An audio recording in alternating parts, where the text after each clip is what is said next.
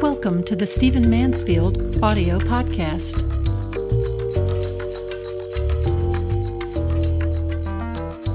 So I'd like to discuss something that I mentioned first in my last podcast. In that final presidential debate, the third presidential debate, Mr. Romney said something that I commented on last time. Got a lot of feedback from it, and I think it's important to explore it a little bit further.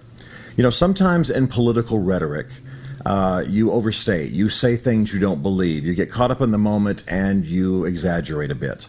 But then there are those statements that you make over and over and over, and they are coated with meaning, filled with meaning from your spiritual life, from your values. They portray, give a window into what you really believe if you are a candidate. Well, I believe that when Mr. Romney said in the final debate that America is the great hope of the world, he was saying a great deal. I've said it before in podcasts, and we all I think know it. Mr. Romney is a Mormon, and he believes that America has a special place in God's plan for the earth. He believes that the country was divinely ordained. Jesus walked this land, he believes, and Jesus will reign in the millennium from this land in part. America also will have a very redemptive and powerful rescuing role to fulfill in the final troubled days of history. And, of course, the Mormons will play a central role in that. Now, that's what Mr. Romney believes. So when he says in a debate that America is the great hope of the world, it's coming from a religious base. It's coming from his own worldview. It's coming from his deep moorings in Mormonism.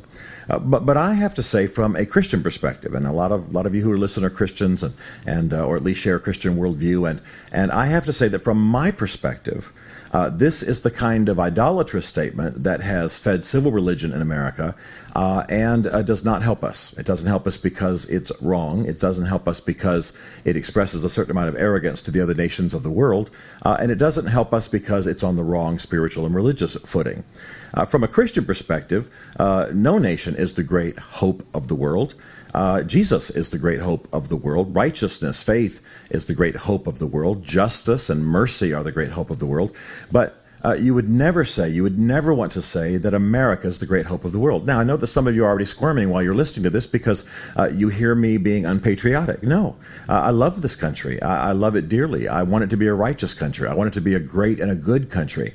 In fact, I want to know it and love it and pray for it, but I also want to maintain enough prophetic distance to speak truth to it, to hold it accountable for its care for the poor, for the way it treats people of color, for the way it uses its military, for its taxation, the justice of its taxation system, et cetera, et cetera, et cetera. I mean, this is what a great nation is. And somehow, maybe we, by we I mean conservatives and Christians, have gotten ourselves into a condition where we cannot say something about the United States of a negative nature without somehow being seen as unpatriotic or quote-unquote liberal. Well, no, we need to stand in the grand tradition of prophetic people and speak to exactly God's will, God's morals, God's ethics, a moral grid for the nation. The point is that we want to love our nation, embrace our nation, enjoy our nation, help build our nation, but a lot of our responsibility as people of faith is to maintain prophetic distance and not become idolatrously committed to any aspect of the nation. Because when we do that, we can't see what's true, we can't see what needs to be changed, we don't have the integrity to speak to the nation of what needs to be revised. I love the passage in Jonah 2:8 that says, those who cling to worthless idols forfeit the grace that could be theirs. America's not a worthless idol. America's a great nation. But the hope of the world? No. The hope for America is righteousness, is pleasing God, is fulfilling her destiny. And that's the hope for every nation in the world. And we're watching right now as other nations arise in the world, many of them on a more righteous basis than America is right now, and we need to take note. So is America great? Yes. God ordained? Yes. Intended to be used for great purposes in America? Yes. I mean, in the world? Yes, as it has been. However, to say that anything on earth is the great hope of the earth is to establish an idolatry we cannot live up to establish an idolatry that causes other nations to cringe and distance themselves from us, and it sets our hope and our faith in the wrong direction.